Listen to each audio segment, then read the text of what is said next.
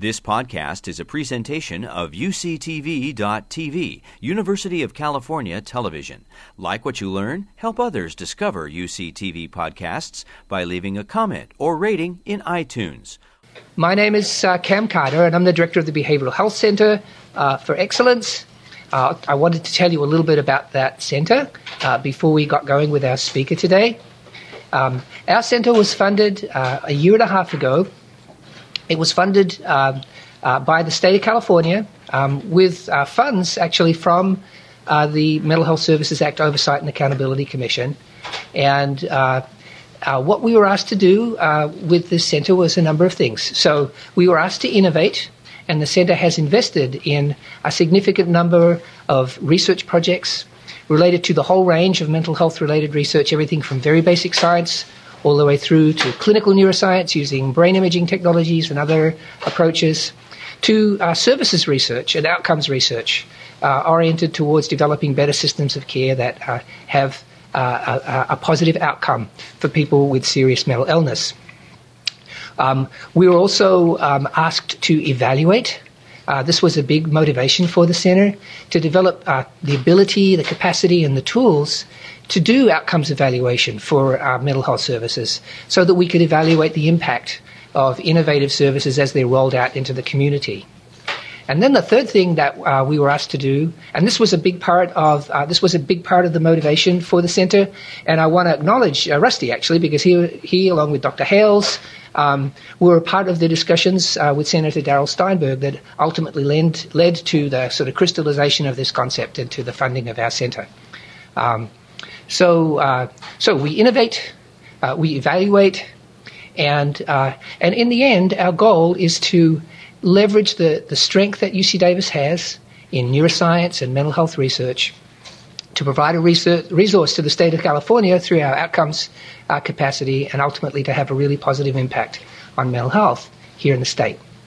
I am going now to turn the podium over to our introducer, who is going to tell us a little bit about Rusty and his background, his contributions, and then we're going to hear from Rusty himself. So please.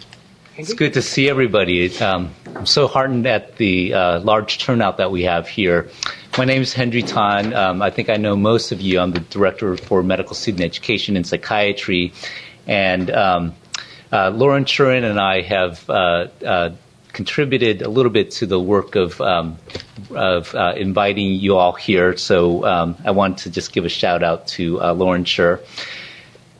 It is my great pleasure and honor to be able to introduce Rusty Selix as a medical director of a Mental Health Services Act clinic. We've seen from the ground level what the act that he and his colleagues have put together has done to people on the ground level. And so it is a tremendous pleasure for me to be up here to introduce him. So Mr. Selix is the original co-author, along with Darrell Steinberg, and leader of the Proposition 63 campaign. This is the Mental Health Services Act. He's been a leading expert in mental health policy and finance for the past 25 years and has been involved in state and local government in policy and finance for the past 35 years. After graduating from our very own UC Davis Law School, he became a deputy city attorney for the city of Sacramento, working on issues primarily related to land use, environment, housing, and public works. And I think that all these kinds of issues are very relevant for our mental health community because they intersect so much with the lives of our folks. He afterwards became a lobbyist at the state capitol for the League of California Cities to continue to focus on land use, environment, and transportation and housing issues. During this time, he was also elected as the chairman for the State Bar's Committee on Environmental Law. Now, in 1986, Mr. Selix started to serve on the California Council for Community Mental Health Agencies, and this was where he started the work on the Mental Health Services Act. Currently, he serves as the Executive Director for Mental Health America of California. I know a lot of the students here have asked various faculty members, what are we doing to change the way we do mental health? what are we doing on a systems level? Our students see, Mr. Selix, what's going on at a patient level, and many of them are, I see as future leaders in the care for our California population. And so I think it's a real treat for them to be able to hear you speak and tell us about the story for Proposition 63. So let's give a hand for Mr. Selix. Thank you. Thank you. So thank you, and so pleased that you're working in our public mental health system in a Prop 63 funded clinic. So all of you students here, how many of you plan to go to work in our system? And if you don't, why not? What do we have to do to recruit you? We have a shortage of psychiatrists, desperately so. All right, so I start off with this. You want to learn about healthcare policy, and so the most important thing to know is that when it comes to a lot of issues, it's easier to get a majority vote of 15 million voters than it is to get a two-thirds vote of 120 legislators. It's the fact is all major revenue increases for anything have come this way. You'll find that when you get to the November elections this year, there will be a dozen or more initiatives that will be on the ballot, many of whom are for health purposes, and many of which are raising money. There's going to be a tobacco tax measure. There will be a legalization of marijuana measure. There might be some kind of managed care organization tax if the legislature doesn't get that all figured out. So what's it take to do that? To get something on the ballot, it only costs $200 to get the Attorney General to put a ballot measure on to allow you to collect signatures. Then you need 500,000 signatures. The cost of getting on the ballot is actually approximately $2 million. That was actually the hardest part of Prop 63. The mental health community isn't known for having deep pockets. We're not the hospital association, and we're not a big trade union. Those are the healthcare groups and education groups that have tended to do these kinds of initiatives. But we had another problem, and those of you who are psychiatrists probably know the psyche of people in mental health. There's kind of a can anything good ever happen to us mindset, which caused them to believe when I showed them the initial analysis that we could get this passed, the general said, no, that this can't pass. And so that was the other hard part, was convincing the mental health community, no, if we can come up with $2 million, this can pass. And the voters will support this, and it can be done. Interesting that when you talk to all of the, and for example, if you talk to newspaper editorial boards, every single newspaper editorial board editorialized against us. Because they prefer flexible funding, that you shouldn't earmark money for a specific purpose. But the fact is, when you go, they don't believe in ballot box budgeting. That was the theme of most of the editorials. And we knew that would be their bottom line, but we wanted them to acknowledge that this was a problem that needed to be solved. And every editorial, we got that, even though they all editorialized against it because they don't prefer that. But we knew that the voters would pay no attention to that. They do not trust the legislature as to how their money should be spent. They would much rather make the decisions themselves and make financial decisions through what's called direct democracy, or the ballot box. So while the so-called experts don't like ballot box budgeting, that's not the view of the citizenry of California. 80% prefer ballot box budgeting. And really it was started by something going the opposite direction, which is the tax cutting measure.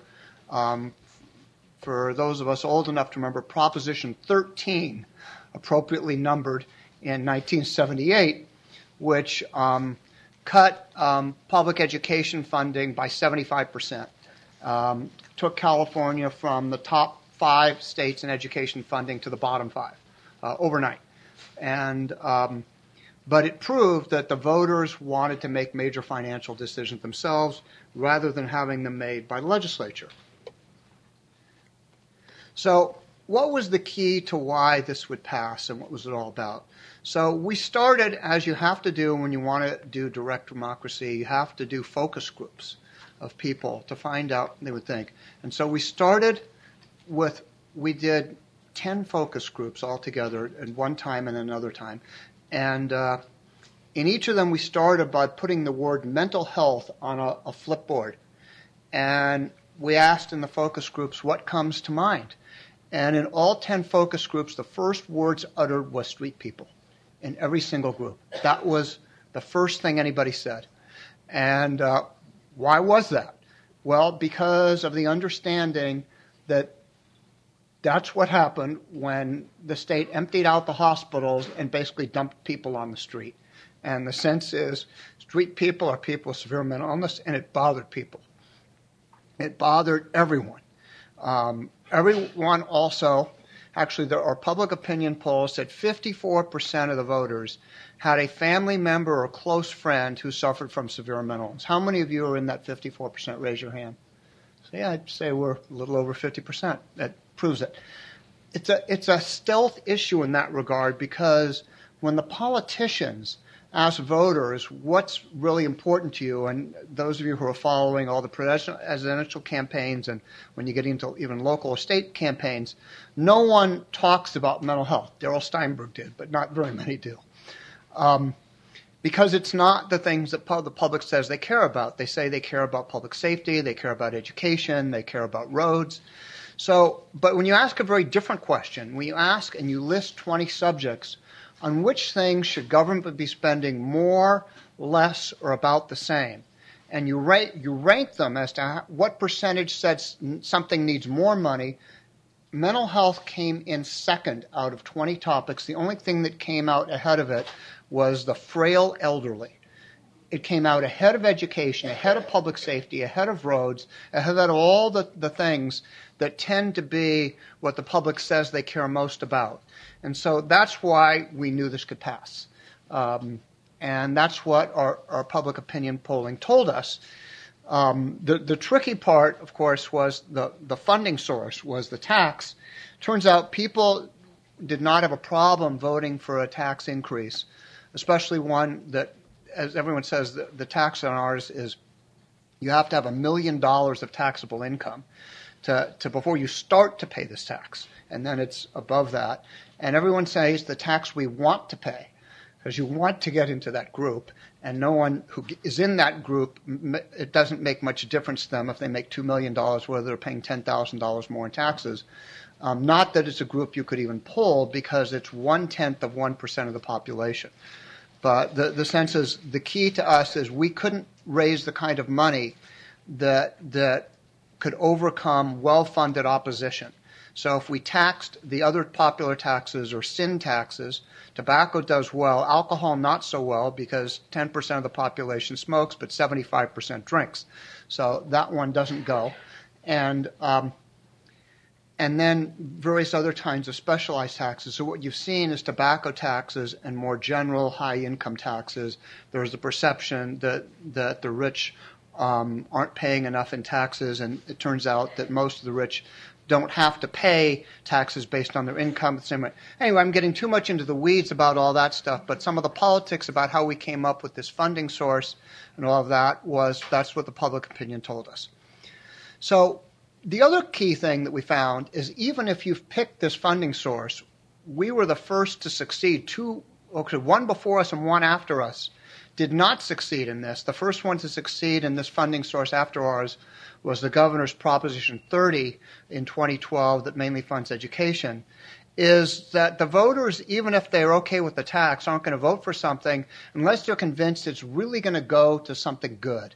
And Darrell Steinberg and I, when we started working together in 1999, his first bill was Outreach to Homeless, AB 34, because he had been frustrated when he'd been on the city council. There seemed to be nothing the city could do. And the people that needed help had mental illnesses and they needed care. And so we started a pilot project in 3 communities, Sacramento being one of them, Los Angeles being the second, and Modesto being the third, to test a model that had been developed in the late 80s as an alternative to state hospital placements for people with severe mental illness, to see if it could work for homeless people and to see if they could be successfully engaged. And The psychiatrist told us it won't work, that homeless don't want to be helped, that only 50% will respond. The parents said the same thing, and the police said the same thing. Now, what do those three groups have in common? They all represent authority figures to the people on the streets. And it turned out that was not the way you were going to succeed. You had to succeed with someone that they could come to trust as a colleague. And so social workers and former homeless were the key outreach workers in the model that worked best.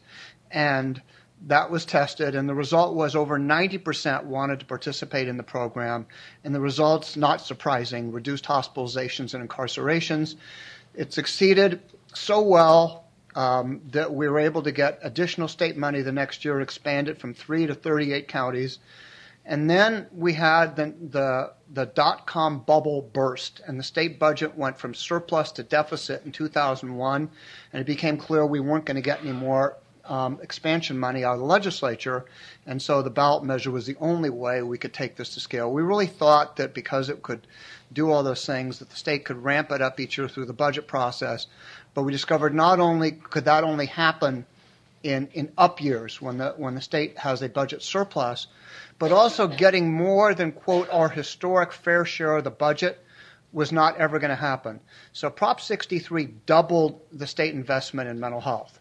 And we were never going to get 100% increase through the legislature because it was like, well, if you're 2% of the budget, when we increase things, maybe you'll get 3%, but you're not going to get of the increase, but you're not going to get the kind of increase you need to do this. So this was the only way it could be done.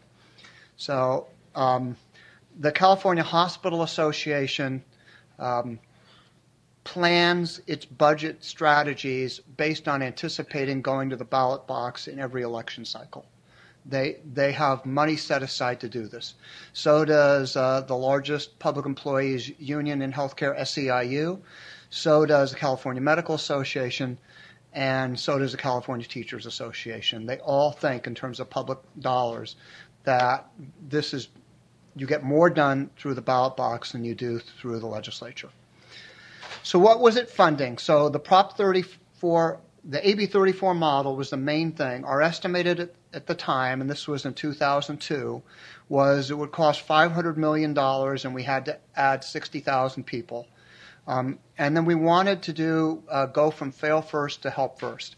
We have what is commonly known as a fail first system. The people in the public mental health system, 90% of them have hit rock bottom and failed somewhere first, with kids, special education, child welfare, juvenile justice, or a suicide attempt in the hospital. Those were the 4 entries into the system. Nobody came in the system the way the healthcare system is designed. You go to your primary care doctor, you get evaluated for your behavioral health needs, you get referred to a specialist, and you go to the specialist. You start from the bottom up. No, we start from the top down. We start from crisis and try to put together. Adults, almost all adults before they were seen in the system had been both hospitalized and incarcerated, and most were homeless at one time or another. That was what we wanted to end and try to get help earlier. We started a prevention and early intervention program, and the early psychosis programs that UC Davis has led the way on were one of the few things that we already knew worked when we started this. We also, as we were going to expand, needed to set aside money for workforce, capital facilities, technology, and then set aside money for innovation, because we knew that once we got this money, even for pilot programs like AB 34, even in good years, we would be last in line trying to get new dollars for new pilot programs because we had Prop 63 and we knew the legislature would tell us use your Prop 63 money, so we decided to set aside 5% of it for innovation. And that was it. Money for the state to do planning, evaluation, oversight, that was another 5%, and tax the millionaires to pay for it. Funding categories. Community services and supports is what the category for the people that have severe mental illnesses. Now, this is almost all for adults because children through Medi-Cal and special education have entitlements that didn't require new funding from the state. However, there's a few gaps that it closes, but generally speaking, this is mainly for adults. The prevention and early intervention, 20%, and you probably can't see that little red plus, But the way we wrote it is it's a minimum of 20%, and then we allow on a county-by-county basis or statewide that 20% to be increased once you can demonstrate that putting more money into prevention and early intervention will pay for itself with dollar-for-dollar savings and reduce costs of the higher-cost, high-end services. We've been convinced from the beginning that we would eventually reach that place. We're still not there yet due to the funding problems. I never would have foreseen that 10 years after the act, we'd still be basically at the starting gate. But unfortunately, the recession that hit this state in 2008 caused the revenue to drop. We lost 50% of our funding, and we also lost a lot of the underlying funding that was built on. So Prop 63 is about $2 billion. The other state funding is about $2 billion, but that $2 billion should have been $3 billion if the economy had been healthy and grew steadily from 2000 to 2005. So the fact is the roughly $1 billion that was being spent, all it really did was offset the $700 million a year in losses. We have very little new funding to show as a result of it. So we still need, even with $2 billion coming in now, we still need more money. We don't feel that $2 billion is enough to do the job. We have some prospects on some new federal programs that can help, and we have to hope that the governor is wrong. The governor, in a speech he just gave this morning, which is the same one he gave when he introduced the budget 2 weeks ago, said the law of averages says the next recession is right around the corner. Therefore, we should not be spending the revenues that are coming in now. We should be banking it for the future. Prop 63 has built into it a set of reserves, so we have money set aside for the recession. But so we're not going to have to cut programs when the recession comes, but we need to grow.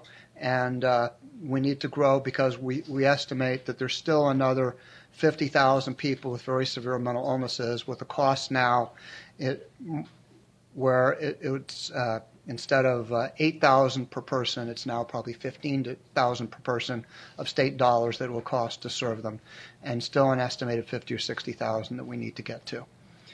One of the other challenges we have is that California is unfortunately a magnet for homeless people. We have the mildest weather.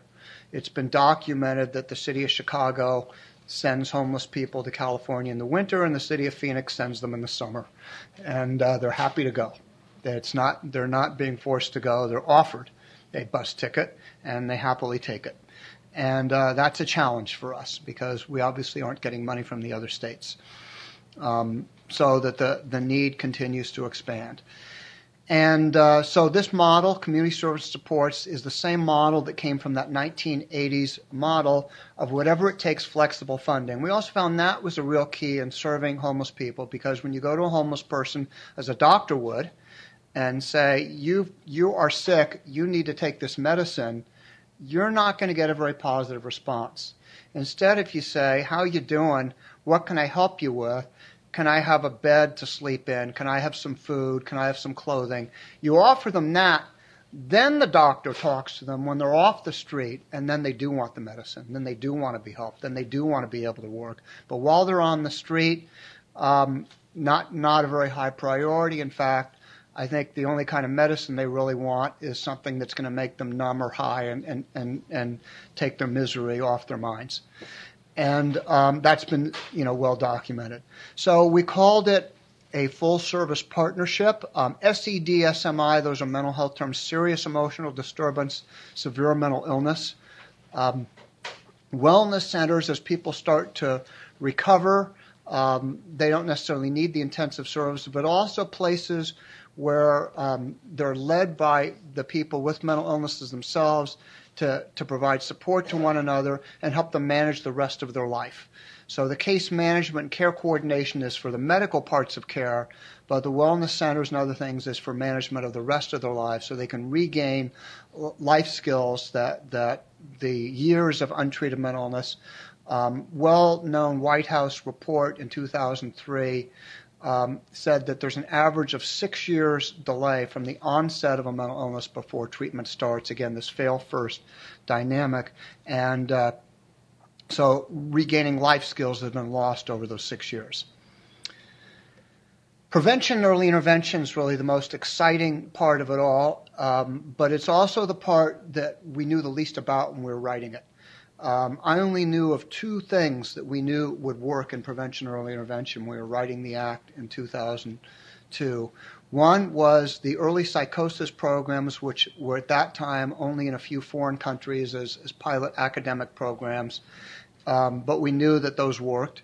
And some school-based programs, a kindergarten through third grade program known as the Early Mental Health Initiative, both of which succeeded in keeping people from becoming disabled.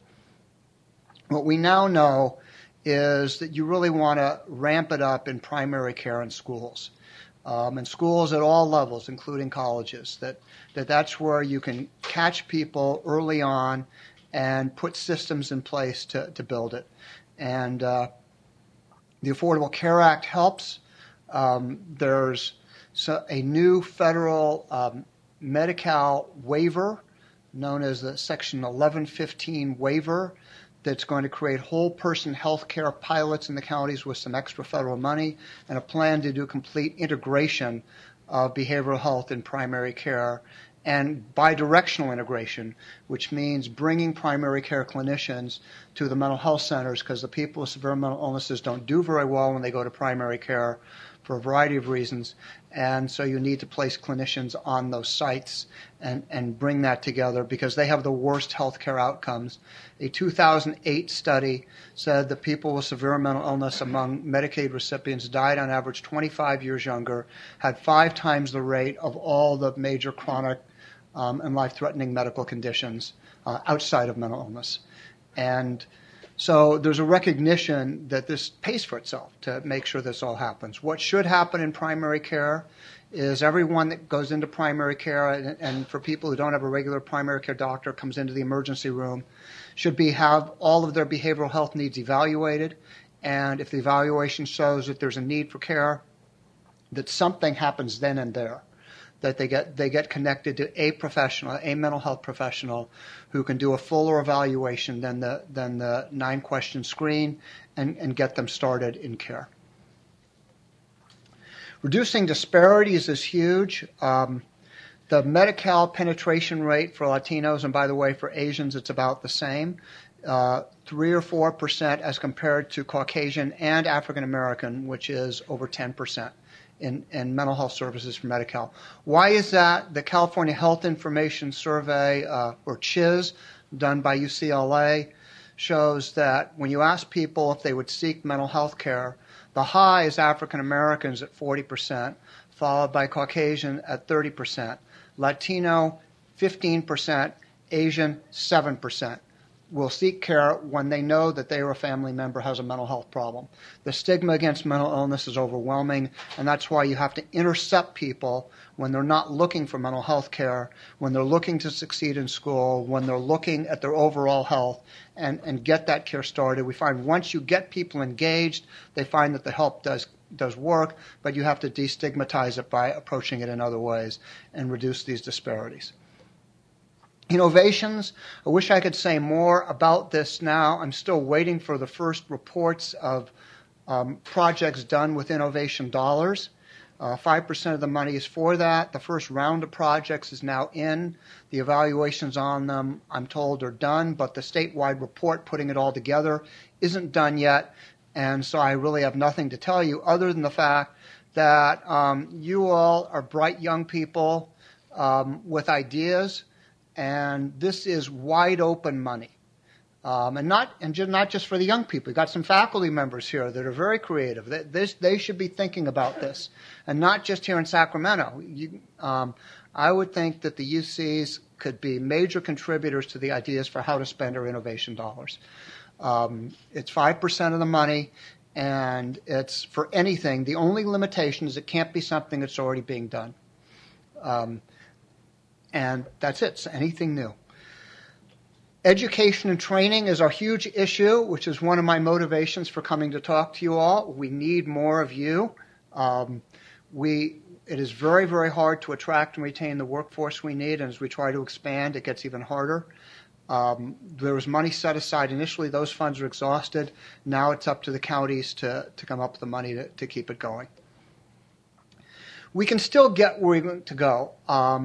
It's very frustrating that after getting this measure passed and getting all this new money, that we still have the very significant numbers of homeless and unmet needs that we have across the state, and that we don't seem to have made significant progress. The feeling is the Affordable Care Act helped a lot. That brought about $500 million in the expansion population, and it conceptually can also make some of the prevention, early intervention work. And so we can still get there, but we need more money and more integration and more of the models of primary care in schools, intercepting people early, and then more of the focus on work. We know the bottom line is the programs are working exactly the way we thought they would. So we've been true to our word to the voters. The money is going for the intended purposes, but we're just not there yet. And we have to hope that the economy stays strong. Darrell Steinberg says we're not going back to the voters for more money. We're not going to do this again. So it would be hard to do again if we had to. But I don't think we have to. I think that we can get there. So I want to stop there. I kind of raced through all of this. You've been listening to a podcast by University of California Television. For more information about this program or UCTV, visit us online at uctv.tv.